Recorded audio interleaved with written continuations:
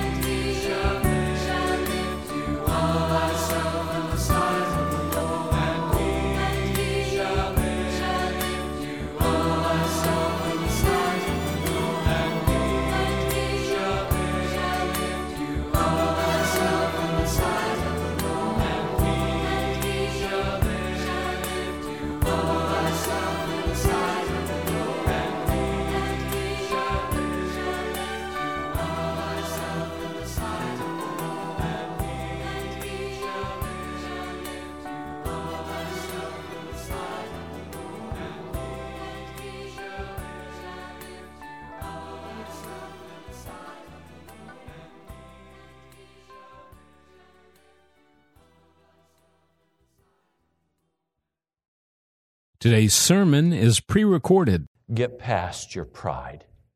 Get past your pride. Let's pray. Almighty God, as I speak the word you've put on my heart, would you carry us past our pride? Lord, move today with power among us. Reshape, remold, break down the wall. Thank you, Jesus. I pray in your name. Amen. This issue of pride is so difficult to get beyond. There's an issue that is so hard to get past, and that's our pride. It's reflected in all of how we live, what we think about, where we go, how we walk. It's reflected in our facial expression. It's reflected in our decisions and our choices. It's kissing cousins with self-love. Except pride is that outward manifestation of self-love. And it was considered a vice for many years by Christians.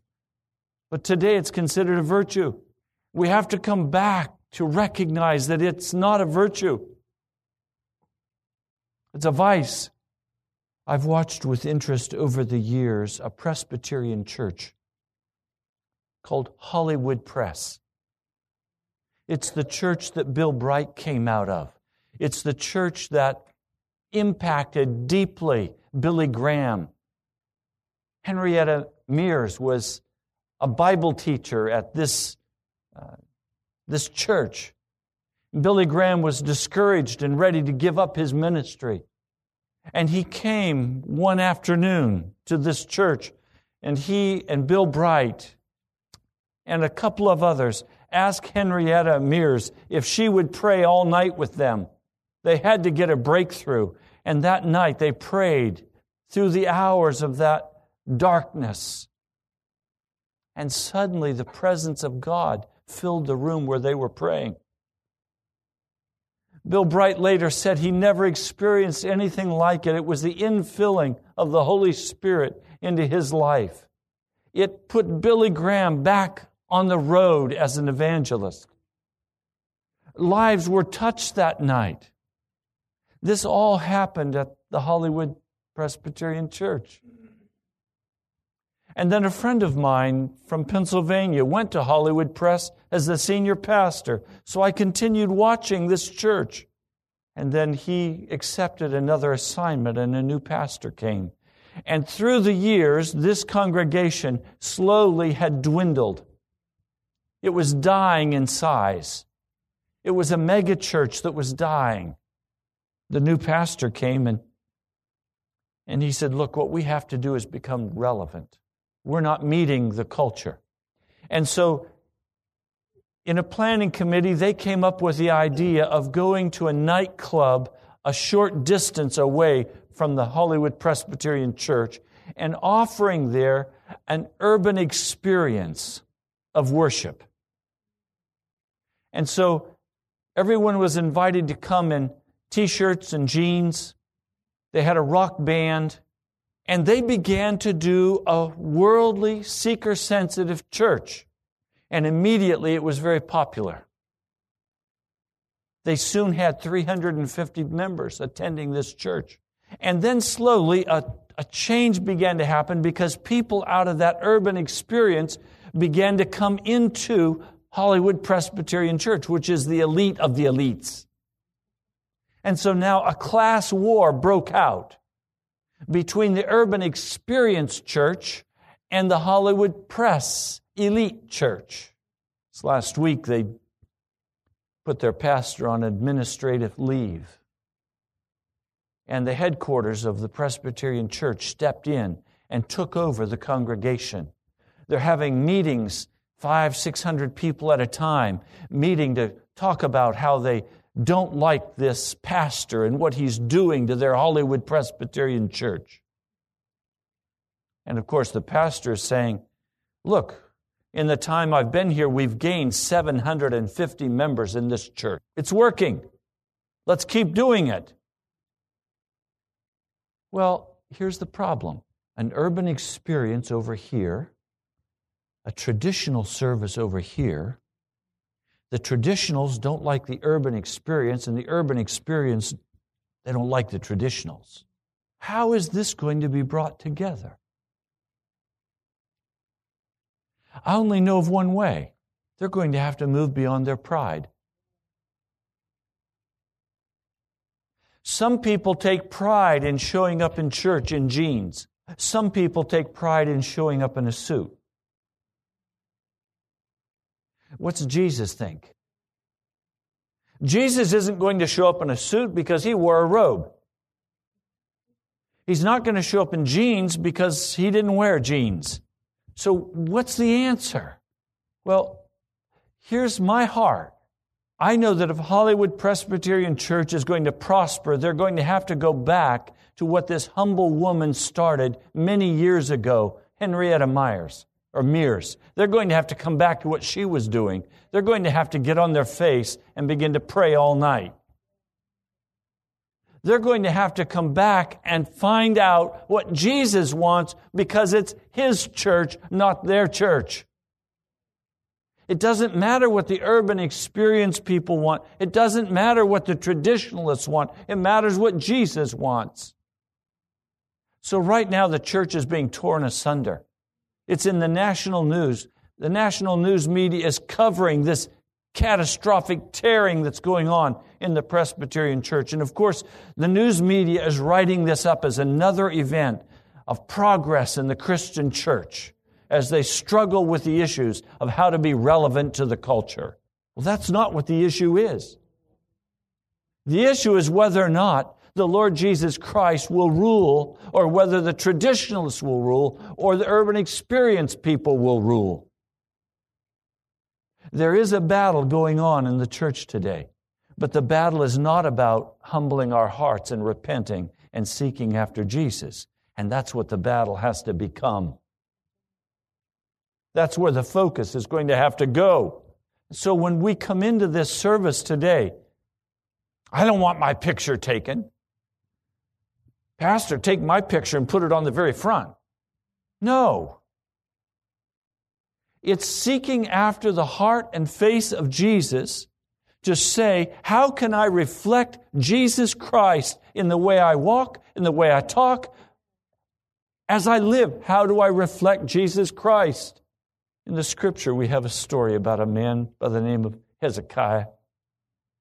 I'm not going to tell you the whole story of Hezekiah because he's only the backdrop for what the Lord wants me to talk to you about today. But very quickly, Hezekiah was a godly king.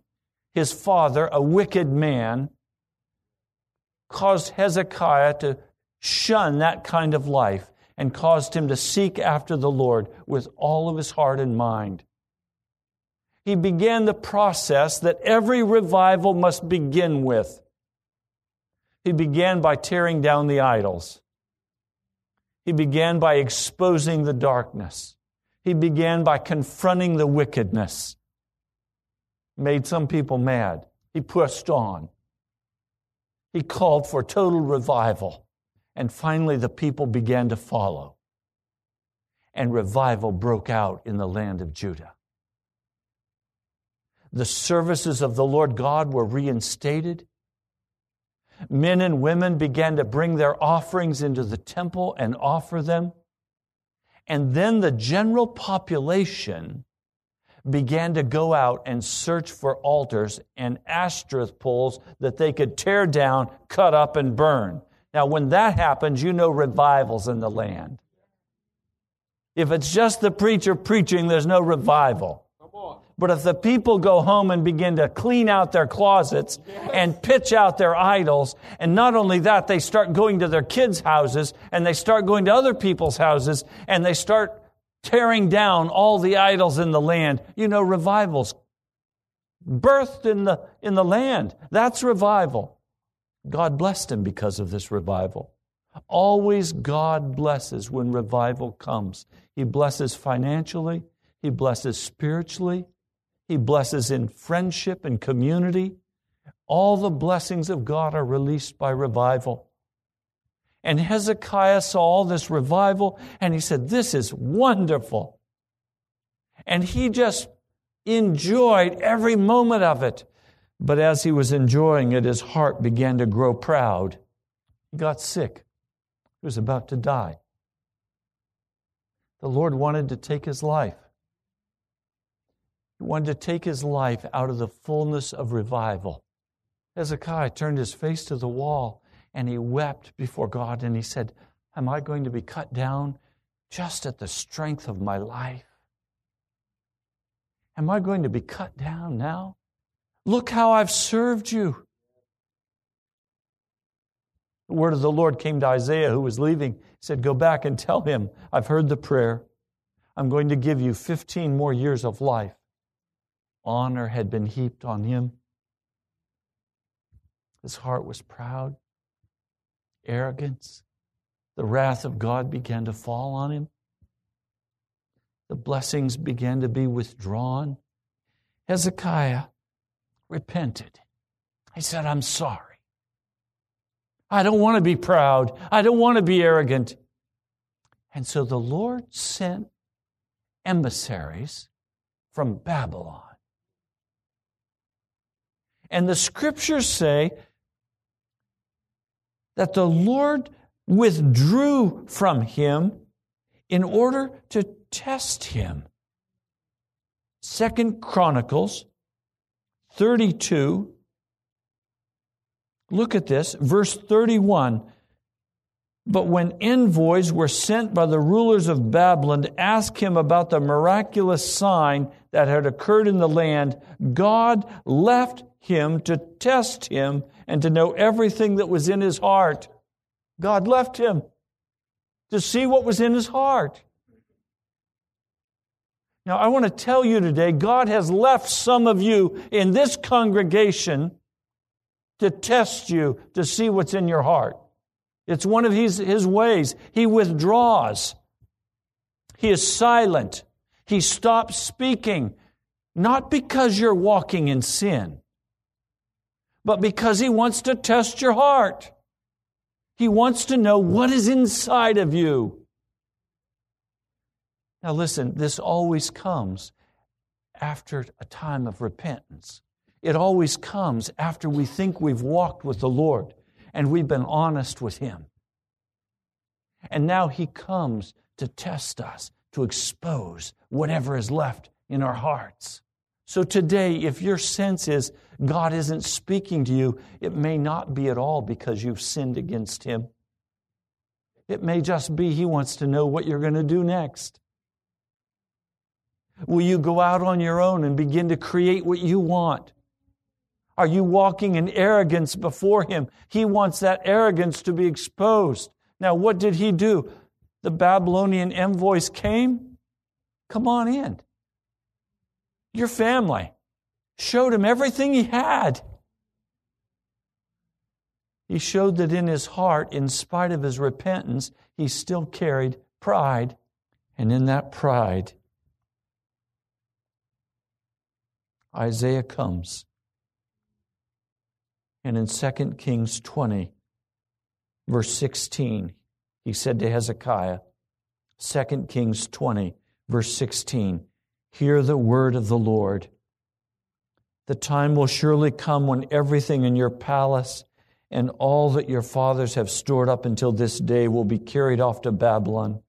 Nothing will be left, says the Lord, and some of your descendants, your own flesh and blood, that will be born to you, they will be taken away, and they will become eunuchs in the palace of the king of Babylon. And Hezekiah says, the word the Lord has spoken is good. For he thought, will there not be peace and security in my lifetime? When it was Hezekiah's life that was at stake, he could weep and he could cry. But when it was his whole nation at stake, he had no heart for intercession. All he could do is say, thank you that I'm going to be comfortable. Just keep me comfortable, God. God withdraws from us to expose our hearts so that we'll see the truth of our lie. So that we'll see the truth of our lie. That our pride has risen up and it is taking over our life. Now Hezekiah dies and his son Manasseh takes the throne. And Manasseh is 12 years of age. Now why is that important? That means that 3 years into the gift of 15, Manasseh is born. Manasseh, the child of God's faithfulness, is wicked. Had Hezekiah simply released his life into the hand of God, he would have gone into eternity as the king who had defeated by the power of faith the entire army of Sennacherib. He would have gone into heaven with hands lifted up, praising the name of the Almighty God. But instead, he gave birth to Manasseh, the most wicked king that ever ruled Judah. Church historians tell us that it was probably Manasseh who put the prophet Isaiah in a log and sawed it in two. Manasseh filled Jerusalem with innocent blood, the scriptures tell us. He sought after divination and witchcraft. He sought after the Baal gods. He did not follow in any respect the path of his father. But wait a minute. Didn't he follow the path of his father? The only difference was Manasseh was not double-minded. Are your children following your path? Are your children following your path? You want to say, my path is the path of righteousness. My path is the way of repentance. My path is the way of revival. But if there is an underbelly of pride in your heart and in your life, if there's an underbelly of rebellion against God, if there's an underbelly of wickedness in your spirit, your child will probably follow that path and not the path of righteousness. And of course, you know who your children are. Not just your flesh children, the children you're birthing in the workplace, the children you're birthing where you do your recreation. It's the influence you carry with you everywhere. Does your influence tend to be salt that preserves, or does your influence tend to be sugar that rots and decays? What is your influence in your neighborhood, in your family, in your community? What is your influence? This man, Manasseh, was just being faithful to what he'd been taught by his daddy. And God had to step in. And oh, when God has to step in, it becomes very painful. 2 Chronicles 33, verse 10, the Lord spoke to Manasseh and his people, but they paid no attention. So the Lord brought against them an army commanded of the king of Assyria, who took Manasseh prisoner, put a hook in his nose, bound him with bronze shackles, and took him to Babylon. In his distress, he sought the favor of the Lord, his God. In his distress, he sought the favor of the Lord, his God, and humbled himself greatly before the God of his fathers. And when he prayed to him, the Lord was moved by his entreaty and listened to his plea. So he brought him back to Jerusalem, to his kingdom. Then Manasseh knew the Lord is God. Today, the concern of my heart is that every one of you in this room have heard the gospel of Jesus Christ time after time after time. You have heard the gospel preached in this place. You've heard the gospel preached in other places. There's not one of you in this room ignorant of the way of the cross. But is there an underbelly of wickedness that you have pampered and allowed to rule in your life,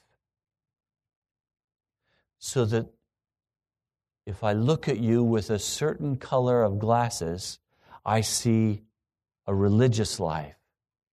But if I look with you through another pair of glasses, I see a Manasseh rebellion, pride,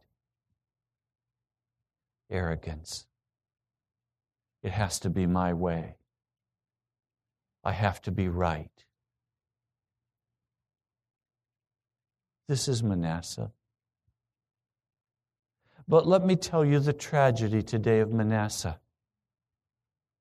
Look in 2 Chronicles 33,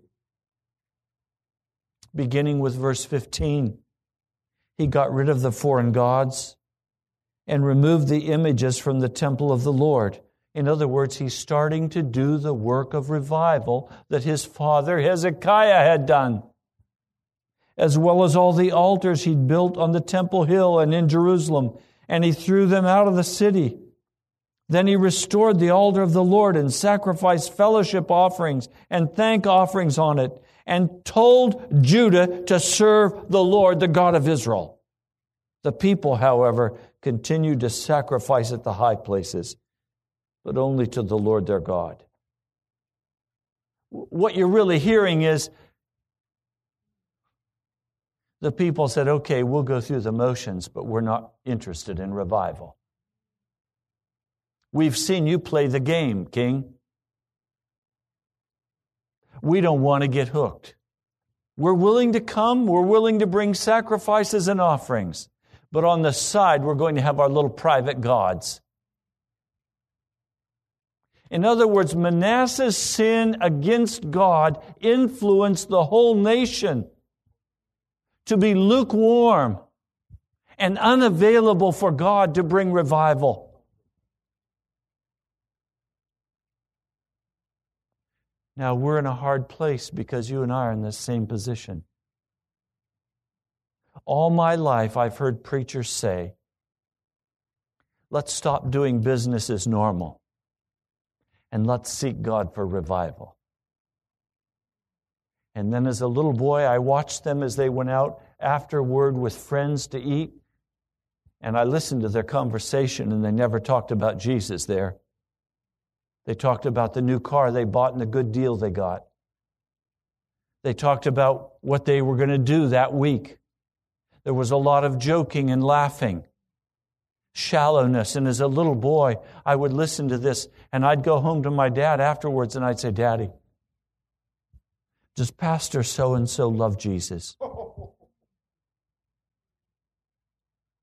And my dad would say, Raymond, what makes you even ask that question? Well, I saw what he said at church, but I saw what he said this afternoon. I don't understand, Daddy.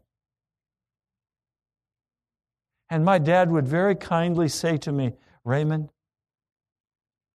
believe what you hear at church and don't look behind the screen. Because what's behind the screen is ugly. I remember as I was getting ready to go to seminary, Dad sat down with me and he said to me, Ray, remember what I said to you when you were a child. You're going to go to seminary and you're going to see things that you don't like. Look beyond it to Jesus. In other words, I've been raised and you've been raised in a church atmosphere that said, go for God, go for God. And then everybody had the brakes on. Be serious about God, sell out for God. But over here on the side, I've got my deal going. And so I went to seminary. One of my best friends at seminary, he said, Ray, come on, let's do the real estate deals. We can leave seminary and be rich.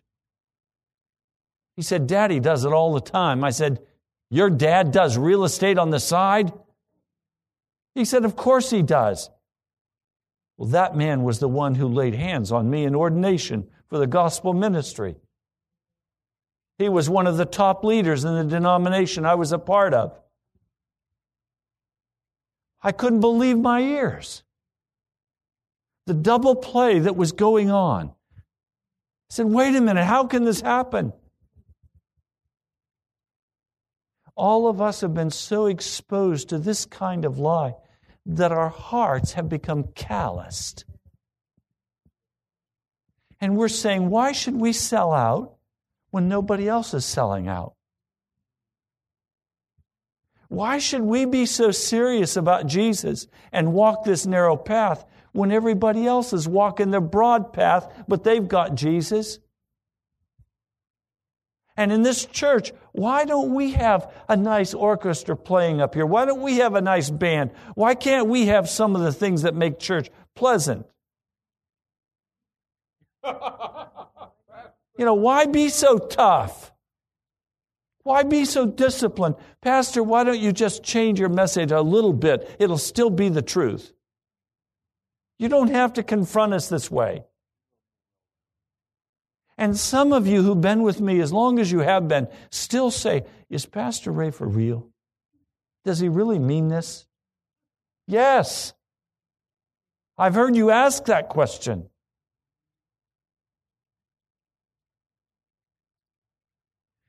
Do we really have to get rid of the world?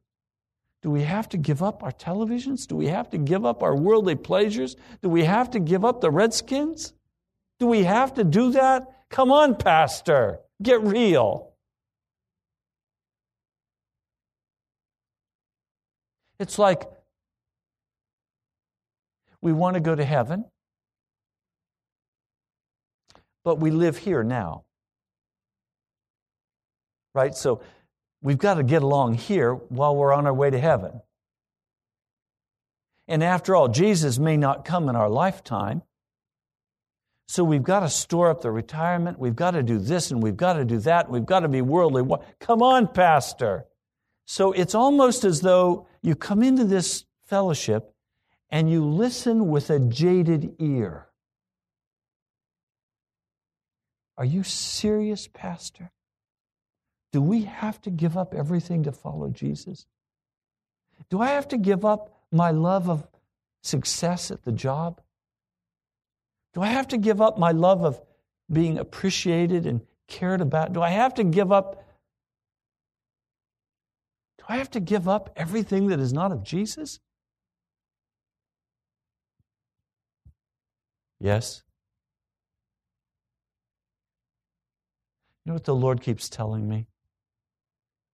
I'm not grading Christians on this generation of American Christians. Just got a phone call from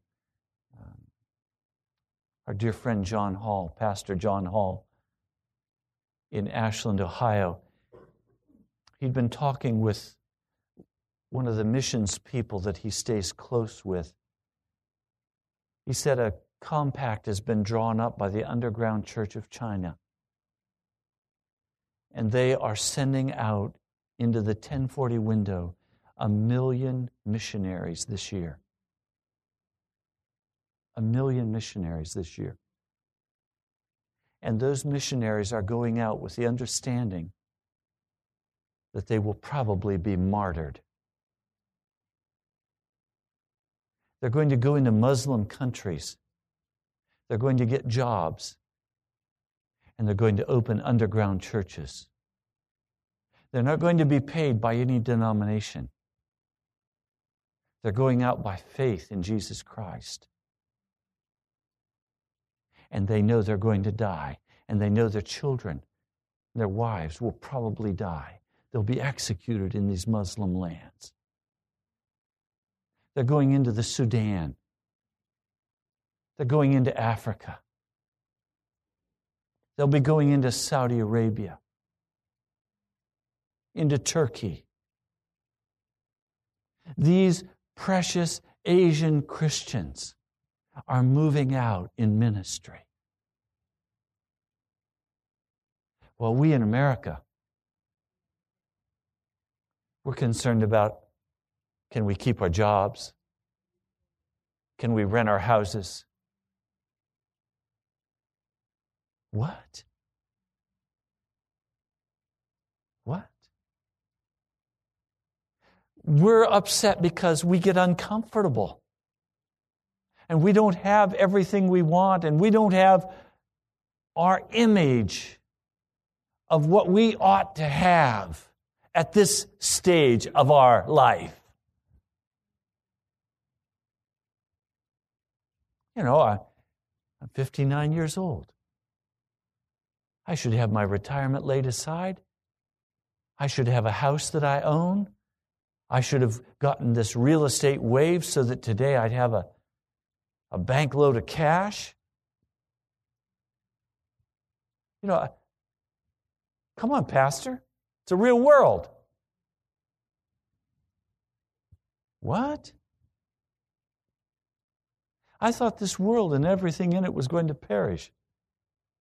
I thought it was going to pass away. I thought it was going to be burned. I thought we were here to follow Jesus, to seek after His face, to seek after His heart, not to play this American game.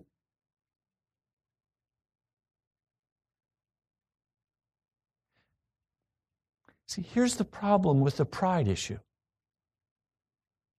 It comes naturally for us who are Americans. We were born with pride. We were raised in pride. We were taught we needed to look a certain way and act a certain way and have certain things. Our children are supposed to look a certain way and behave in a certain way so that we can be proud of them.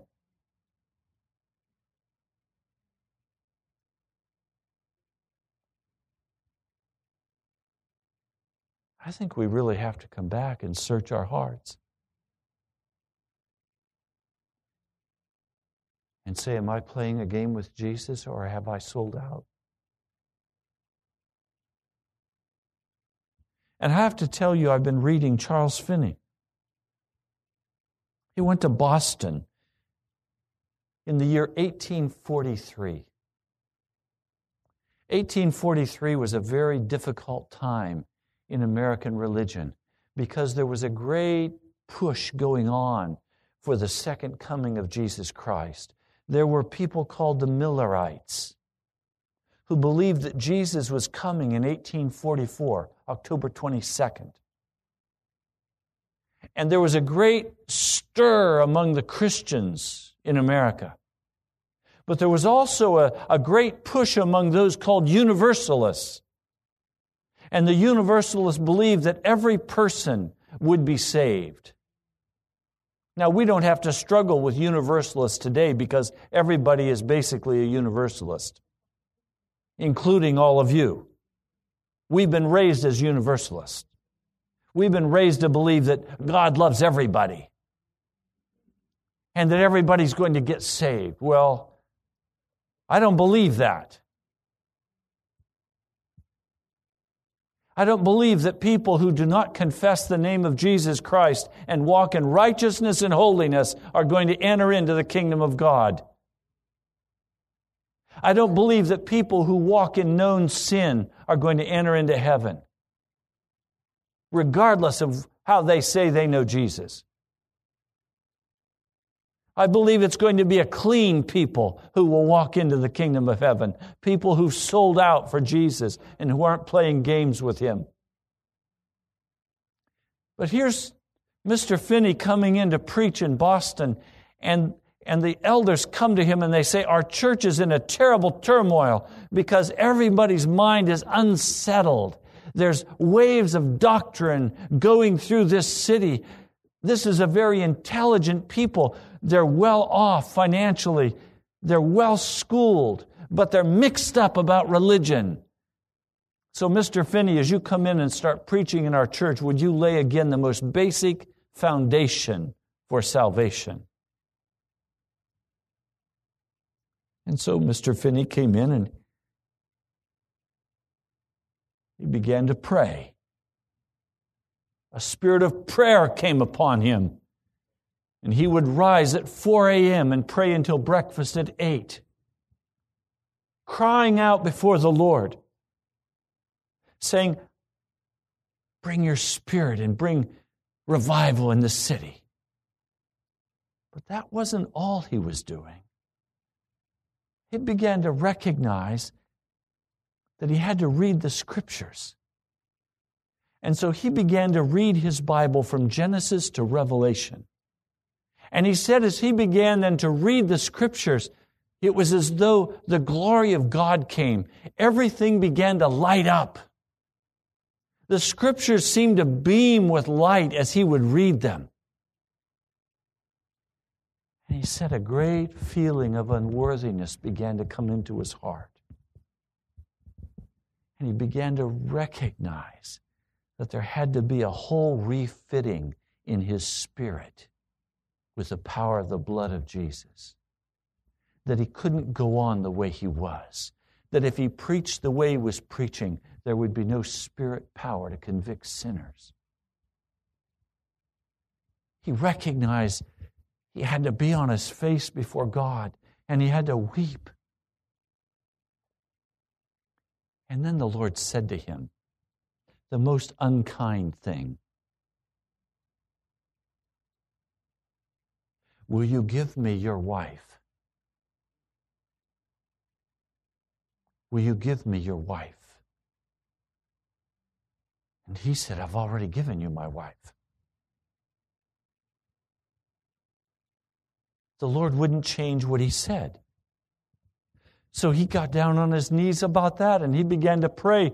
And suddenly his infirm wife, his wife who was sick, began to rise up before his eyes. And he began to have a feeling in his heart. How could he be out here in Boston preaching the Word of God and his wife at home sick? How could he be doing this? He needs to be at home taking care of his wife. And the Lord said, will you give her to me? And he found out he couldn't give her up. So he wrote her a letter and he said, I'm having such a hard time giving you up into the hands of Jesus. I'm struggling with giving you up. After writing that letter, she began to pray for him. And he continued to press into the Lord on this issue. Lord, how can I give my wife up? I know she's going to die soon. I haven't had the time with her that I wanted to have. I've been preaching your word. And he began to just cry out and pour out his heart to God. And he said the most glorious thing happened. He said the presence of God came and filled his heart. The presence of God came and filled his heart. And he rose up and began to preach with such power in Boston that revival came. In your pride today, what have you held back from the Lord? What have you held back from the Lord? Are you holding your wife back from the Lord? Are you holding your husband back?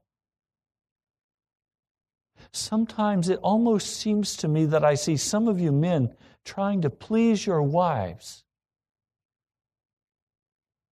even to the point of denying Jesus. Some of you wives, I see you trying to please your husband. Some of you trying to please your children. Some of you trying to please your boss. Almost to denying Jesus. That's pride. That's pride.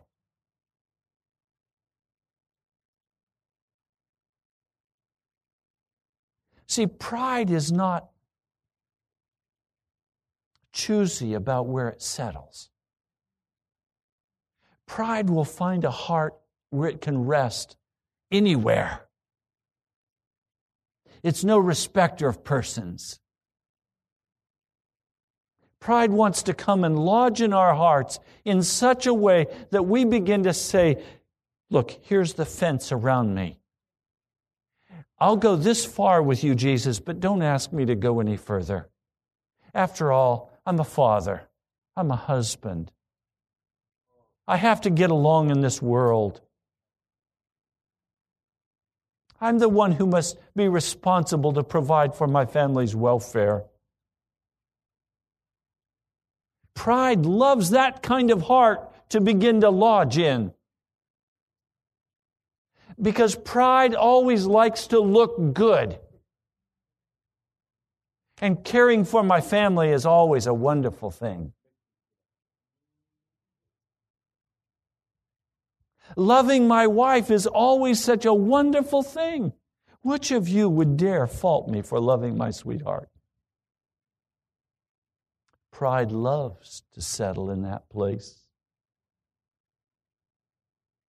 Pride will settle in any place provided that is not covered by the blood of Jesus Christ. If the blood of Jesus Christ is not washing that place clean, pride will take root and grow like a weed in that place, and we'll think it's a flower. We'll think it's a vegetable. We'll think it's a tomato growing. We'll say, that thing's going to feed me. But it's a weed. See, Hezekiah came rolling out of revival, faced that great challenge when Sennacherib brought his vast army against the nation of Judah. I mean, he had victories like any of us would want beyond anything else. to be able to turn back the armies of the devil and cause them to be cast down. What a wonderful victory. But pride lodged right in the middle of that and grew like a bad weed in his heart until finally selfishness took over and ruled in his spirit, so much so that I wonder if he'll even be in the kingdom of God. That same pride lodged in his son. And only when he was utterly broken and humbled was he willing to turn back to the Lord God of heaven and say, "Oh God, have mercy on me." And his cry was heard.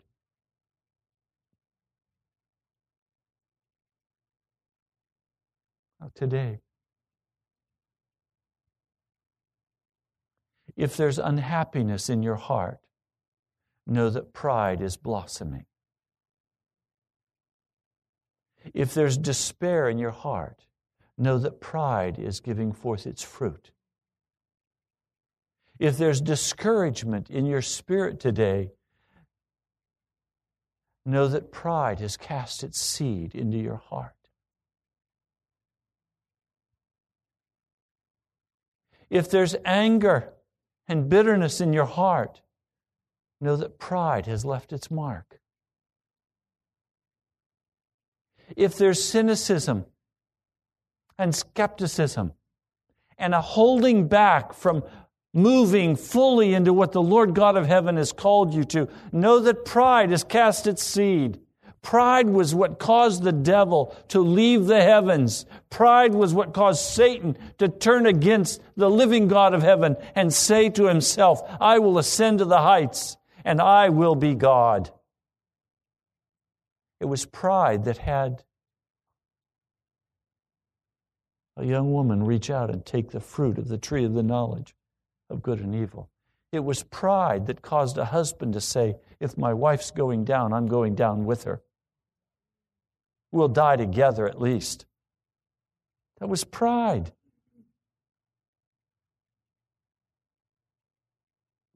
What a different story it would be today if Adam had gone quickly to the Father, just to the gate of that beautiful garden, and began to shout aloud, "Lord God of heaven, when you come down, I need to talk to you."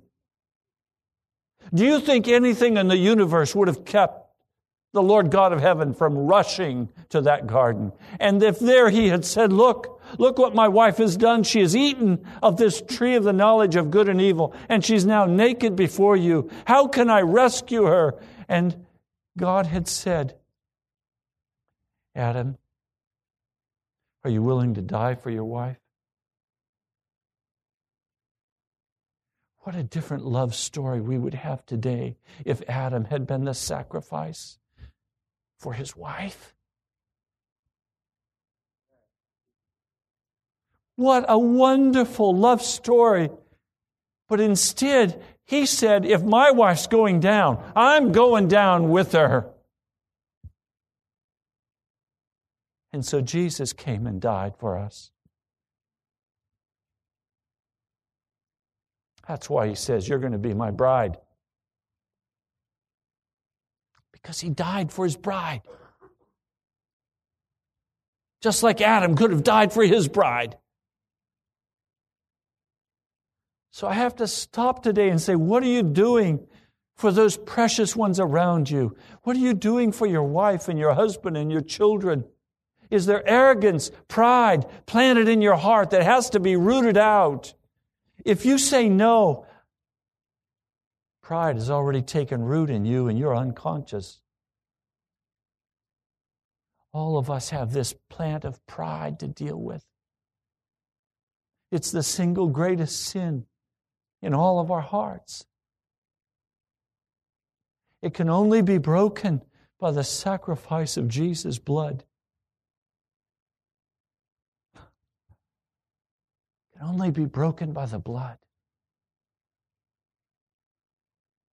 We've got to get a new revelation of Jesus. How He died for us. How He loved us. We've got to move back into Jesus.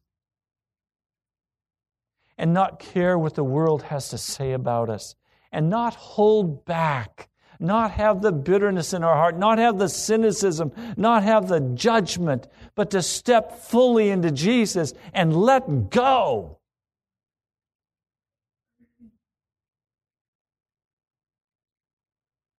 Today, are you willing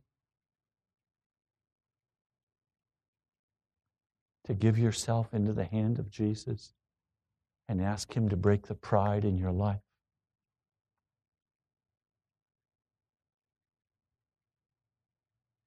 To take you through to glory?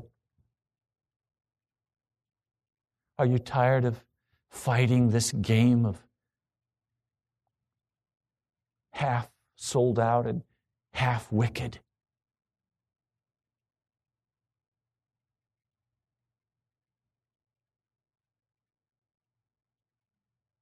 Almighty God, Almighty God, I cannot conquer this sin of pride in my heart. But I ask by the blood of Jesus that you would conquer it. I ask that you would do whatever is necessary in this fellowship, that we would in fact no longer do business as normal. That we would heed your call to come together as a humble body, to walk out before the world the cross of Jesus.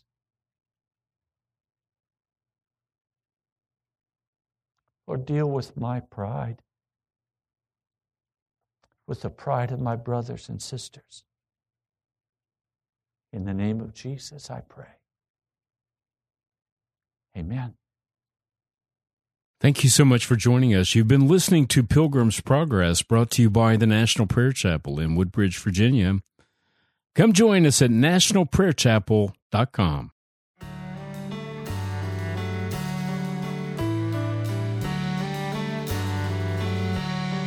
Now unto Him who is able to keep you from falling and to present you blameless before the presence of His glory with great joy, with great joy. Now unto Him who is able to keep you from falling and to present you blameless before the presence of His glory with great joy, with great joy. To the only God our Savior, through Jesus Christ our Lord.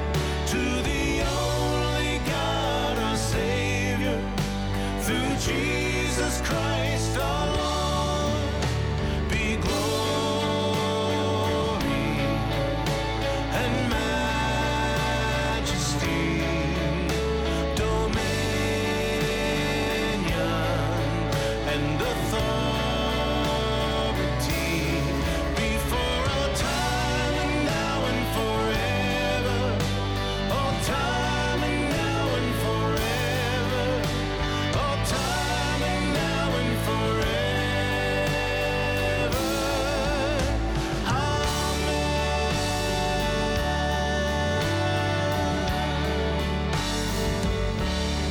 Now unto Him who is able to keep you from falling and to present you blameless before the presence of His glory